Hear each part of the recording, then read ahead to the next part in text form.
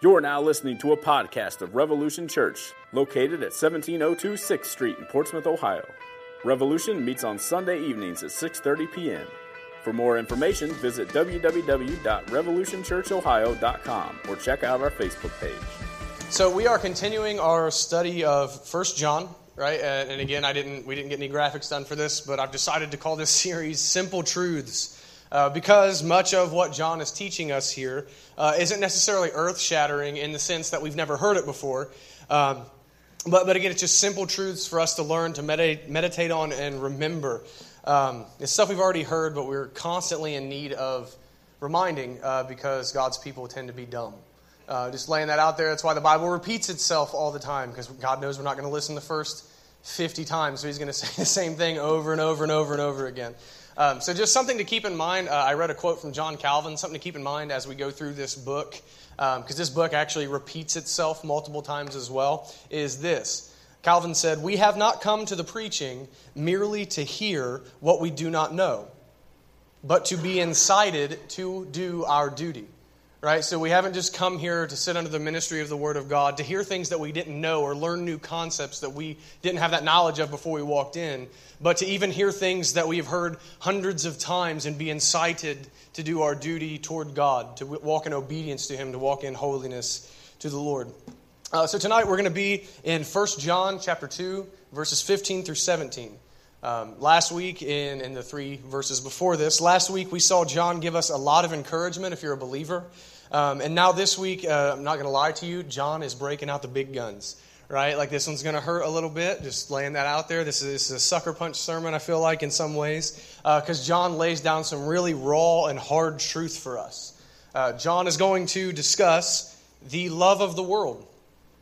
The first thing he says in this passage is, do not love the world. All right, so before we get into the text, as Christians, we are constantly commanded by God all throughout Scripture from Genesis on to keep ourselves from being worldly. All right, now that word worldly is a very old sounding word, right? If you grew up in a Baptist church, right? Anyone ever hear those sermons growing up? Right? Worldliness, things like that. It's an old sounding word. It's one that's not used much anymore in preaching, and that's probably why the church in the West has become so worldly, if we're going to be completely honest. But worldliness is a temptation that each Christian has to face on a regular basis. As believers, we are constantly surrounded with encouragement from the world to forsake the commands of God and to live our own way. Right? We are constantly bombarded daily to disregard the clear teaching of Scripture on theology, morality, salvation, and love for people. Constantly. Right? I mean, the stuff with the transgender thing, the denial that God has created men to be men and women to be women, right? That's a theological, moral truth that's being assaulted, right? That's just one example of many, right? That we live in a pluralistic society that says all religions really worship the same God and all lead to the same place in the end, which I can agree with partially. They all lead to hell except for Christianity, right? So I am pluralistic in that, I guess. But again, so we're constantly being assaulted. The culture is always telling us things that are just contrary to the clear teaching of Scripture. All the time, the world tries to entice us to adopt its perspectives on life and its perspectives on what really matters and to deny what the Bible teaches us. And here, in this passage we're going to read, John's words stand as a warning to anyone who would succumb to the temptation of the world. John, in essence, if I could sum up a good portion of what he's going to teach us this evening, is that there is eternal life for the one who follows God and eternal damnation for the rest of the world. It's very simple. So to give you guys a little bit of a roadmap to where you're going to go, if you're like me, I appreciate this from time to time. Give you guys a little bit of an idea, an outline of where we're going to go. First, we're going to talk about what it means to love the world. Second, we're going to talk about the wickedness of the world. Is the world really as bad as John says? Thirdly, we're going to talk about how the love for God is exclusive, that you cannot love both God and the world. Then we're going to talk about what makes up the world's mentality, right? What is John telling us specifically to avoid about the world? And we're going to talk about why we shouldn't love the world. And then lastly, we're going to apply this text in a couple of different ways to the believer. And then lastly, apply this text to the unbeliever. So, again, a bit of context. Just again, we don't want to look at verses isolated. A bit of context before we read the passage. So we looked at last week, verses 12 through 14, that John has laid down some gospel truths for us, right? Little children, I write these things to you because your sins are forgiven for his sake. Fathers, because you know the one who is from the beginning. Young men, because you have overcome the evil one. Right? We looked at that last week. So John lays down and roots us in these gospel truths that our sins are forgiven for Christ's sake. Not because of anything you and I do, not because of our obedience to God, not because of our sanctification or because of our holiness or any of that stuff, but solely for the sake of Jesus Christ, who suffered in our place and lived a righteous life in our place to grant us that righteousness. Solely for his sake, not for ours, our sins are forgiven. He also rooted us in the truth that through Christ we have come to know the Father.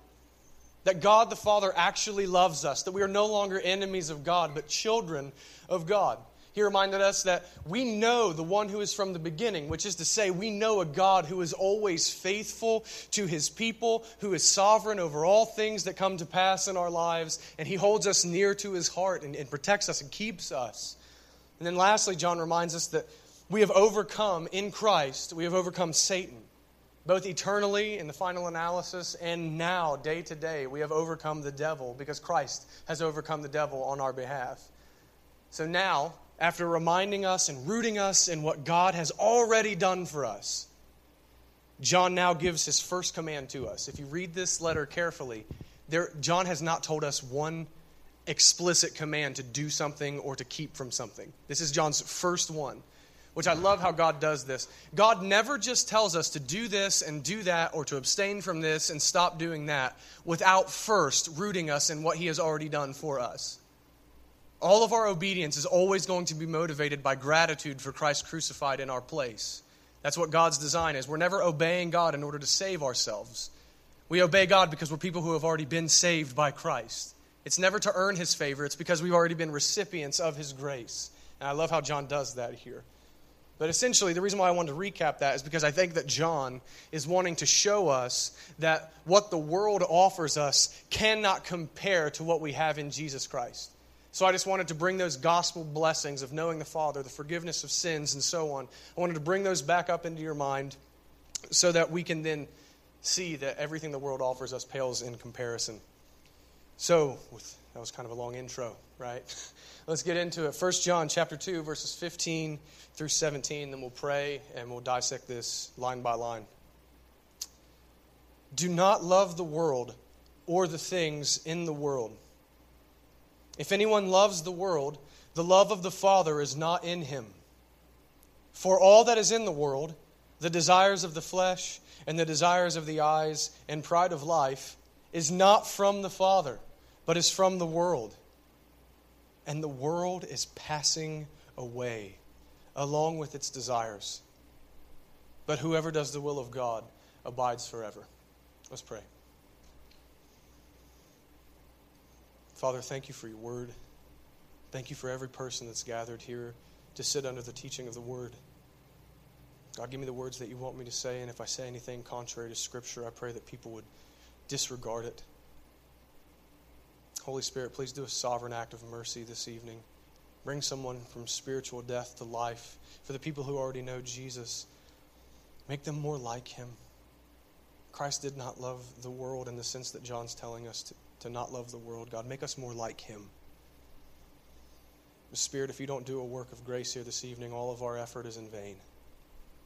If you don't come and do something, we can do nothing. Please bless us. In Christ's name, amen.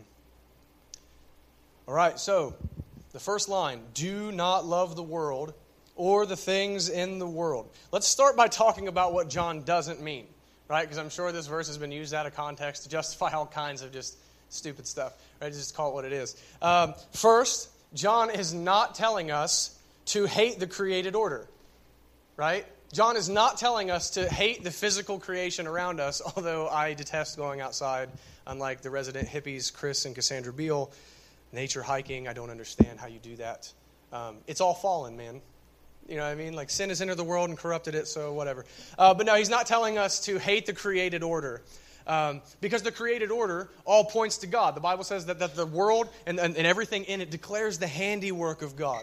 Right? It declares His glory. So we should enjoy the physical world around us in as much as it points us to the one who created it. Right? So you can love your pets and you can love being outside if you're a freak of nature, I suppose. Right? So you can enjoy the created order.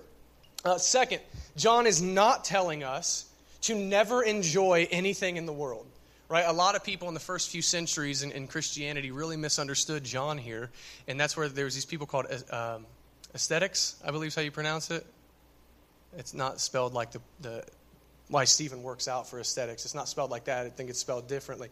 No, it's these people who would be like desert dwellers, and they would refuse to have anything to do with the world around them. They would eat really bland food. They would never drink wine or anything like that because they thought that everything of the world was horrible and terrible. That's not what John is telling us to do. He's not telling us to never enjoy anything. Right? God gives us things that are pleasurable in this world, in this life, as gifts to us. Right? Good food, right? Good drinks, good times, right? Sex with your spouse, having friends that you can joke around with, good films, things like that, right? We can enjoy all of those things. They're gifts from God, and we should enjoy them. So he's not telling us not to enjoy anything in the world. And lastly, he is not telling us to hate the unbeliever. Right? That would be really ironic because this is the same John who wrote John 3:16, for God so loved the world. Right? God loved unbelievers so much that He sent His Son that whoever would believe on His Son would not perish but inherit eternal life. Right? So He's not talking about telling us to hate the unbeliever. Again, God shows love toward the unbeliever, and we are called to love all people, including our enemies. Right? So we're never allowed to hate anybody. We can hate what they do. We can even pray that justice be done to them, but we can't hate them as people. All right, so what does he mean by love for the world? Well, it's good to know what the word world means, right? The original word is cosmos, right? It has many meanings, honestly, and context determines which one. But here in this context, that word for world means the worldly system and values that oppose God. That's what he's talking about. Right? Do not love a worldly system. Do not love a system, and do not love values that are in opposition to God. And just to clarify a little bit more, whenever he says love, right, to love another person is to do an act of good for them, right, to act in their best interest. But to love the world in this context means to devote yourself to something, right, to wholeheartedly devote yourself to pursue for pleasure, to make it your top priority. That's what he's saying. So if I was going to put all these definitions together, he's telling us, do not devote yourself to, align yourself with, or enjoy anything that is opposed to the will or commands of God. That's essentially what he's saying in this first sentence. Do not devote yourself to anything that is contrary to God.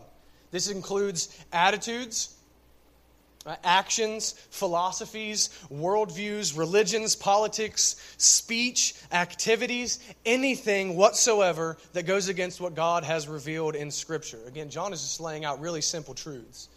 So to love the world is to be taken up with all that is in the world instead of seeking to know and obey the God who made you and gives you the breath to live. That's what he's talking about. So John is telling us to absolutely refuse to engage in a corrupt world system that hates God. So some of you may be thinking, all right, and I know I used to think this whenever I was a new Christian, is the world really that bad?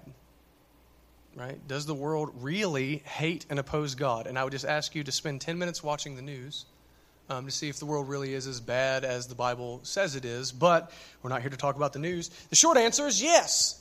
Yes, the world is as bad as John says. The world really does hate God and oppose God. Even if the world and the people of the world won't admit that they hate God, the Bible says that they do.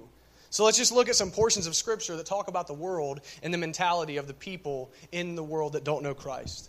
1 John chapter 5, verse 19, this same John says this, we know that we are from God, the believer is from God, and the whole world lies in the power of the evil one. That's a reference to Satan. Right? So this world, and this is a strange concept for us, this world in a sense, and we'll get into it in the months to come, in a sense, this world is indeed governed by Satan. And Satan is opposed to and hates God. I think we can all agree on that. And this world lies in his power. God is ultimately sovereign over the devil, but in a sense, the devil does govern this world. Ephesians chapter 2, verses 1 through 3.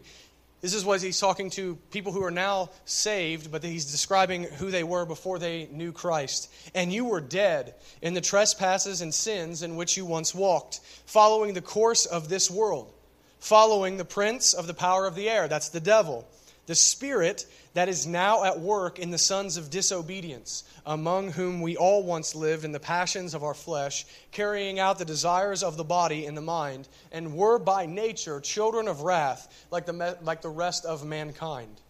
So the world is guided by Satan. The world is led by Satan, blinded by Satan, Paul tells us in 2 Corinthians, so that they cannot see the glory of Christ. So he blinds dead people, and they lie in his power, doing his bidding. He is at work in them, and therefore they are under the wrath of God, children of wrath. Just to drive this point home again, Romans 8:7. This is said over all of the people in the world. For the mind that is set on the flesh is hostile to God, for it does not submit to God's law. Indeed, it cannot. That right there is to me the best summary of the mindset of the unbelieving world system. It's not set on the spirit. The mind is set on the flesh. It's set on what they're naturally born with. So the mindset of the unbelieving world system is hostility to God. That's hatred. The world hates God. It's in constant rebellion. Let me just give you a litmus test if you don't believe me. Jesus Christ himself says, if you love me, keep my commandments. So if you live in unrepentant breaking of Christ's commandments, you can say what you want, but by definition you would then hate Christ. To love Christ is to obey him, so to disobey him is to hate him, no matter how you want to justify your life. If you don't walk in obedience and faith to Jesus, you hate him. He does not leave any middle ground. He says, whoever does not gather with me scatters against me. No middle ground for us. And the world is in constant rebellion against the God who made them. But I just want to highlight I took time for those verses because I want us to highlight the absolute corruption and wickedness of the world, because I want to say this to the believers that are here. There's nothing there for you. There's nothing in what we just described, being led by Satan, being hostile to God, refusing to obey the commandments of God, and being in constant rebellion to God. There's nothing there for us. There's nothing for us to find beautiful in that kind of a system. There's nothing lovely in that system. It's hostility and rebellion against the God that we love. We must hate that system. We must not give in and partake of that which defies the rule and reign of the God who saved us. So some of you may be thinking, I always anticipate what you might be thinking, that I don't ever really love the world. I would never love that kind of thinking. I would never love that kind of mentality of hostility towards God. Let me ask you this. Do you sin? Yes. Yes, you do, because everyone does. Minute to minute, I would argue, everyone is sinning in some way, shape, or form, because the law is so all-encompassing. Everyone sins, and every single act of sin, no matter how you want to try to justify it, is a rejection of the authority of God. It is partaking in that exact system that rebels and defies the authority of God. So to partake in that system is to pursue it. It's to love that system. It's in essence to put a seal of approval on that rebellion because you have engaged in that rebellion yourself. Every time we sin, we show love for the world and hatred towards God. Let's finish up this verse 15. John says, if anyone loves the world, the love of the Father is not in him, right? So John then, after telling us not to love the world, John then just lays down a fact about those who love the world. They don't love the Father, right? The love of the Father is the love for the Father. You can't love God and love the world. It's impossible.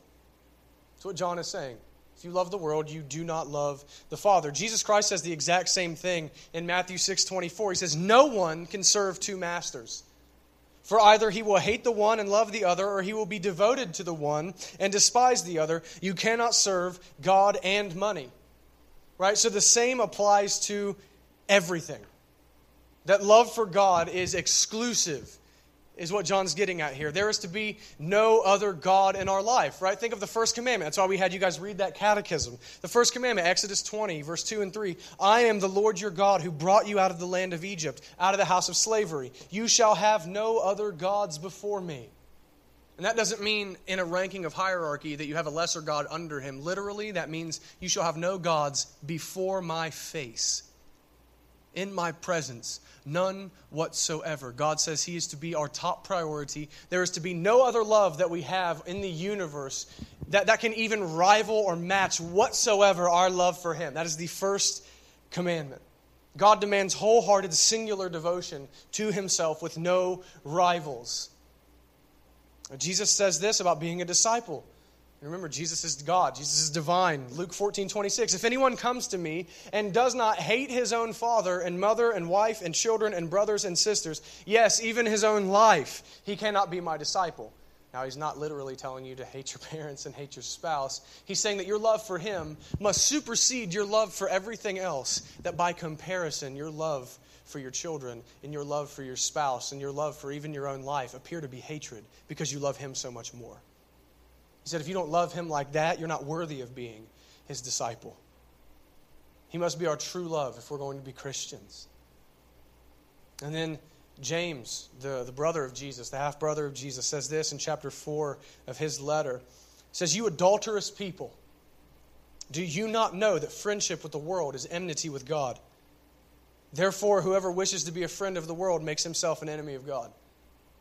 He calls us adulterous people if we try to befriend the world, if we try to pursue the things of the world that are in opposition to God. Because he calls us adulteresses or adulterous people because we spiritually cheat on God when we live at peace with the world and submit to it. We're being unfaithful to him, our great husband, Jesus.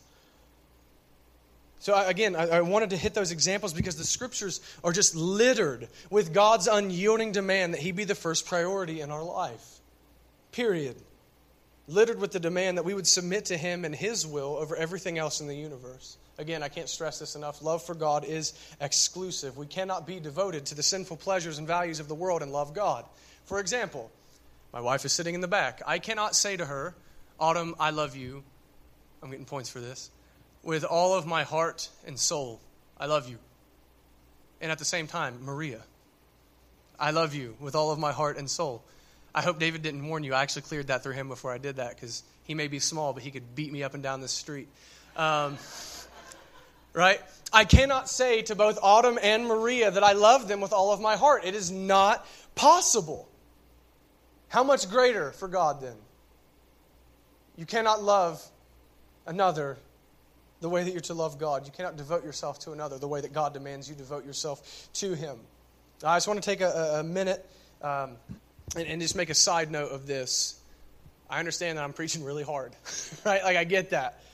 This is not at all to say that Christians are never enticed by the world. This is not to say that Christians never sin. That would be stupid. John actually says earlier in chapter 2, if anyone says that he doesn't sin, he makes God out to be a liar and doesn't know God, right? So we're not going to do that. We're not going to say we don't sin, because if we do, that means we're not Christians, which would be hilarious. We do indeed sometimes become enticed by the world. We do indeed sin, even on a regular basis. But that is not the life pattern that we have. The life of the Christian is a pattern of repentance, renewing of our faithfulness to God, and despising our sin. And the Bible says if we confess our sins, God is faithful and just to forgive us our sins and to cleanse us from all unrighteousness, because Christ has been the satisfier of God's wrath on our behalf, that Christ is our great high priest and our great advocate before the Father. It's because of him that we receive forgiveness of sins, that we repent, we renew our faith, because we do indeed stumble. We do indeed become enticed by the world from time to time. I don't want you guys to think that I'm preaching Christian perfectionism, because that is heresy. I'm not doing that. But what I'm getting at is John is calling for our wholehearted rejection of all that is contrary to God, both public and private. Right? Let me say something real quick about all that is contrary to God, public and private. If you stand up to defend the Word of God in public, again, on whatever moral issues are being corrupted in our day, human sexuality, marriage, all of those things, and then in your life, in your private, personal life, you partake in the world system, you're a hypocrite. Period. We cannot thunder the law and gospel of God in the square and then behind closed doors live like the rest of the world. It's absolutely not possible. Absolutely not permitted. Jesus condemned the Pharisees for as much. But God is calling us to a wholehearted rejection of all that is contrary to Him and an unyielding embrace of God and His way and His will. Verse 16. For all that is in the world, so now he's going to explain further. For all that is in the world, the desires of the flesh and the desires of the eyes and pride of life is not from the Father, but is from the world. John is telling us that all that is in the world is not from God. But he begins to open up that concept for us and shows us what makes up the world's mentality and what he's telling us to avoid. And he gives us three things, right? Some theologians, it made me laugh. They call it the unholy trinity. I don't know, it made me laugh. Sorry. Whatever, I'm lame. The first one is this, the desires of the flesh. Simply put, that is it's a very broad category. That is any sinful craving that we have. That's not an explicit reference to sexual sin, right? But it's in any sinful craving that we have that comes from our sinful nature, right? The desires of your sinful nature, your flesh. We would call this inward sins, right? These are sins that you're naturally prone to. Things that you naturally want that are contrary to God. The second thing is the desires of the eyes, which that one's a little bit harder for me to explain. It's like looking around at the world and what it offers and desiring its sinful pleasures, right? It's like being tempted from without rather than within, from outside of you. Where, again, you look around at the world and you see something that, you see a sin you didn't know you wanted to commit until you saw it. And you think, well, that looks good to me. Let's pursue that one. And the third one, the pride of life, is the proud and vain pursuit of those worldly desires and pleasures. And I think that John uses the word pride there because whenever we pursue things that are contrary to God's word, we are asserting our independence from God in order to get those things. Think about it. I am not bound by what God says. I am independent from Him. That's essentially what you're saying whenever you pursue things that are contrary to God. That is the definition of vanity and pride, that you would rebel against the Creator who made you. So to sum those three things up into a couple of sentences, I think that the world's mentality is this. Tell me if this sounds familiar. I want that. It seems good to me or looks good to me, so I'm going to get that thing or do that action. I want it. It seems good to me. Even if I have to oppose God's will in order to do so. Because I do what I want, how I want, when I want, and God has no authority over me because I have taken His place in my life. That is the mentality of the world. Sin and the world would ungod God if they could. That's what sin is, essentially. The declaration of independence from God, that He has no authority whatsoever over us. The world would ungod God. It would dethrone Him if it were at all possible. That is the nature of all sin. That is what we're doing when we sin. That's what God says we're doing when we sin, and He gets the final say on what we're doing. John is saying in this verse that all of that thinking is not of God. It's of the world. It is the antithesis of God's will. Because it's not His will. It's our will. Whenever we live like the world, we're not saying Thy will be done. We're saying My will be done. And we're attempting to dethrone Him in our rebellion. Though it's what the world is seeking to do. And this is exactly why John says that you can't love the world and love God. You can't seek to dethrone and ungod God while saying you love Him at the same time. It's impossible. It's inconsistent. It's like me telling Autumn I love her and then trying to murder her 3 minutes later. It makes no sense. I don't love her then. But then John, and I love this, is my favorite verse in this entire passage, is the last one. John then goes on to give the reason. He's not given us a reason why we shouldn't love the world yet. He just laid down truths about loving the world. He tells us why we ought not love the world.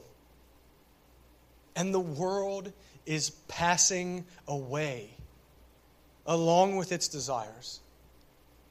But whoever does the will of God abides forever. It's passing away. This world is passing away. We often get so caught up in the world that we forget that. Do we not?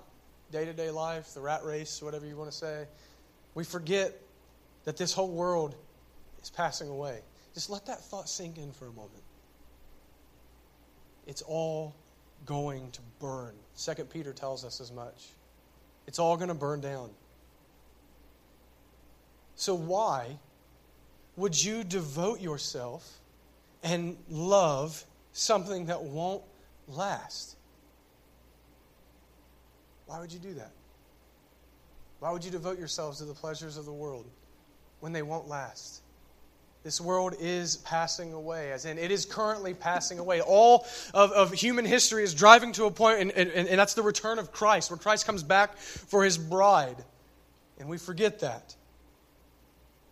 But let me throw this out. If the world is passing away, it won't last. And because it won't last, that points us to a truth that we need to remember.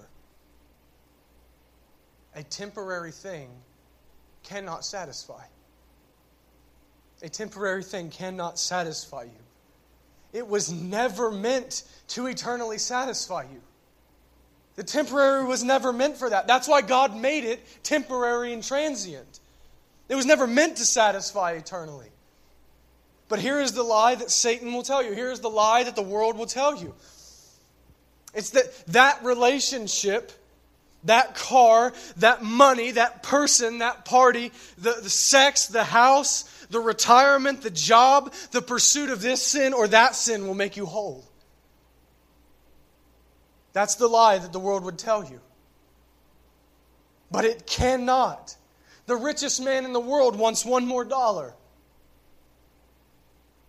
The person who has everything wants one more upgrade, one more vehicle. The person that you think completes you will eventually let you down because you're in relationship with another sinner who's going to sin against you, and you're putting God-sized pressure on that person. They can't deliver on that. It can't do it. It's a lie. All of the temporary pleasures in life, furthermore, are meant to point us to the gift giver. The one who gave you those pleasures. The one, according to the psalmist, at whose right hand are pleasures forevermore. Every good thing we can enjoy is meant to point us to that. But those things in and of themselves cannot satisfy you because they do not last. Furthermore, the fact that this world is passing away and will finally burn down is proof that it is under currently and will finally be consumed by the judgment of God. It's passing away because God will not, please hear me on this if you're not a believer, God will not forever tolerate a system that hates Him. He will not. He will destroy it. He will burn it down. And His wrath will come upon all who are aligned with that system. Like Paul said in Ephesians 2, they are children of wrath. People destined for the fires of hell. God's judgment will come upon all who are aligned with that system. So let me pose this. I have an illustration for you. Let me pose this question to you. Let's say I have a mansion with everything that you could ever want in it. Quite literally, everything. All the money you could ever want, all the clothing you could ever want, they're personally tailored to you. All the food you could ever want, right? This is a hermit's dream. You'll never have to leave this house again unless you want to. Literally everything you could ever want for the rest of your life. And to get it, you have to trade me everything that you own, including the clothes off your back. You're going to walk into this mansion stark naked, right? But there's clothes in there for you, so it's not that big of a deal. But you have to trade me everything for it. But here's the catch. I'm burning it down tomorrow at 5 p.m. and there's nothing that you can do to stop me.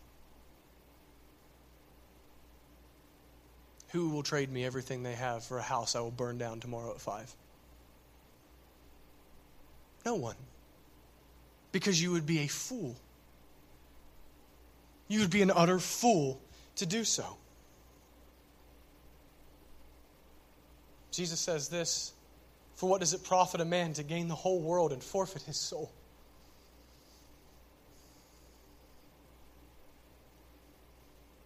You're a fool to pursue the world. It will cost you your very soul. It's all burning down. It's a fool's bargain. But John says this on the converse. This is the hope of the believer, that the one who does God's will lives forever. That's not a reference to meriting your salvation by obedience. The one who does God's will is another way to say the Christian, the believer. Because the believer is the one who follows after God in the face of the world. The believer is the one who rejects sin. The believer is the one who rejects the attitudes and worldview of the world. The believer is the one who trusts in God. But hear me on this. We will not live forever because of our obedience to God. That's not John's point. The Christian, never forget this on your life. The Christian lives forever because Jesus Christ has reconciled us to the God that we have rebelled against. Because Jesus Christ did not love the world in the sense that John is telling us not to love the world. Because Jesus Christ perfectly obeyed God, and He did it in place of all those who would believe on Him, in order to credit us with His righteousness. Because Christ rejected the world and all of its pleasures in order to obey God fully. That's how we're saved. Because Christ took the sins of all who would believe on Him on Himself and paid the debt that the sinner owed to God. Because of Christ's obedience and Christ's suffering in place of sinners, that's why we will never pass away. Not because of our obedience, but because of what Christ has done. We will live because all of our pursuit of the world and all of our sin has been paid for by Christ. John 11:25, Jesus said to her, I am the resurrection and the life. Whoever believes in me, though he die, yet he shall live. This is the promise. Though we die, we will live forever with Christ. We will not pass away like the world. We will not pass away under the wrath of God because Christ has suffered the wrath of God in our place. That's the good news. This world is passing away, but the one who does the will of God abides forever. So as we move to application, I encourage you to commit this text to memory.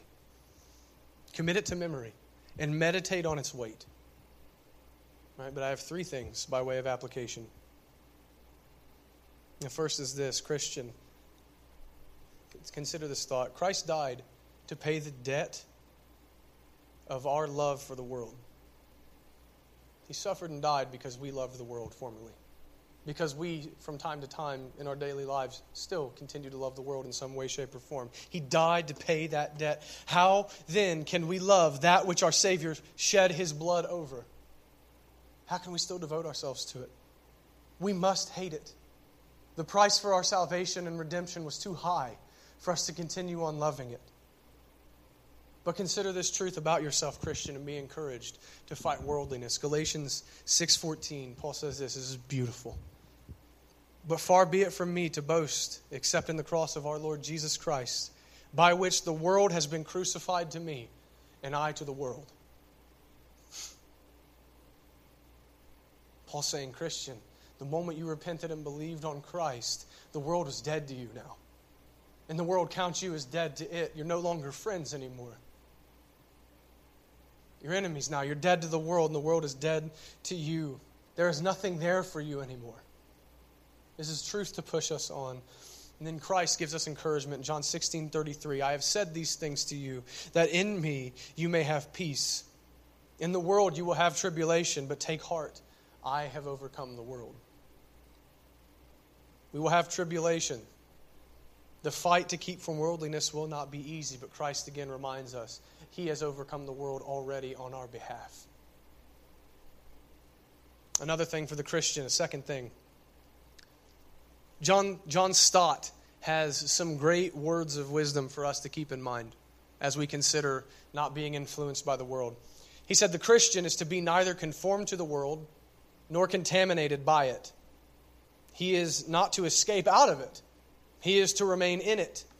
He is to be unworldly without becoming otherworldly, living in it without being of it. Right? So this sermon is not a call for what we used to call bomb shelter theology at Rev. I'm not telling you to go hide in a bunker and avoid the world and never engage any of the worldly positions, to never go around unbelievers. I'm not telling you to never go into a bar and to stay away from everything that opposes God. I'm not saying to do that. This sermon is a call to engage the world with the gospel. This sermon is a call to go to the world with the proclamation of Christ crucified for sinners while refusing to let ourselves be influenced by it. That's the call here. We continue to push and strive to advance the kingdom of God on earth. We do not retreat ever. Ever. And lastly, I'll address the unbeliever.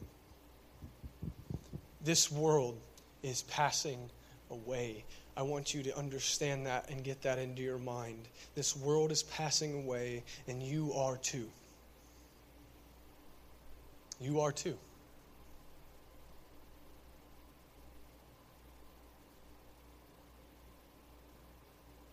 Whether you die or whether Christ returns, the world is passing away and you are as well. And as of now, you stand under the righteous wrath of the God that you have sinned against. And there is nothing keeping you from His wrath. You have no shield, you have no advocate, you have no protection from the unbridled wrath of God. But God is offering you mercy. God is offering you pardon for all of your offenses, for all of your sin, for all of your love for the world. God is right now graciously calling you to repent and to trust in Christ's person and work for your salvation. It's mercy to you. But nevertheless, if you refuse, you indeed, along with the world, will fall under God's wrath in hell for all of eternity. But I can't stress to you the fact that God is being gracious to you now. Trust in Christ. Believers, you get the final word. Let's leave here with a renewed resolve to love our God, as we read in Deuteronomy 6, with all of our heart, all of our soul, all of our might. For this God has saved us out of the world by the work of His Son, our Lord Jesus Christ. Let's pray. Father, thank you for the truth of your word. Thank you for John's faithfulness to pen what you had him pen. God, protect us from worldliness. Help us to fight our sin. Make the believer more like your Son, rejecting the world and all of its pleasures in order to do the will of God. Let us say along with Jesus that our food and our drink is to do your will. God, help us to be in the world and not of the world as Christ was. Let us shine forth the truth of the gospel to the unbelieving world around us. Let us engage the world without becoming contaminated and polluted by it. Sanctify us. Convict us where we need to be convicted. Grant us repentance, Father. Holy Spirit, please bring someone from death to life. God, we worship you because of what you've done for us, because you are worthy, because your Son has bled for us. In His name, amen.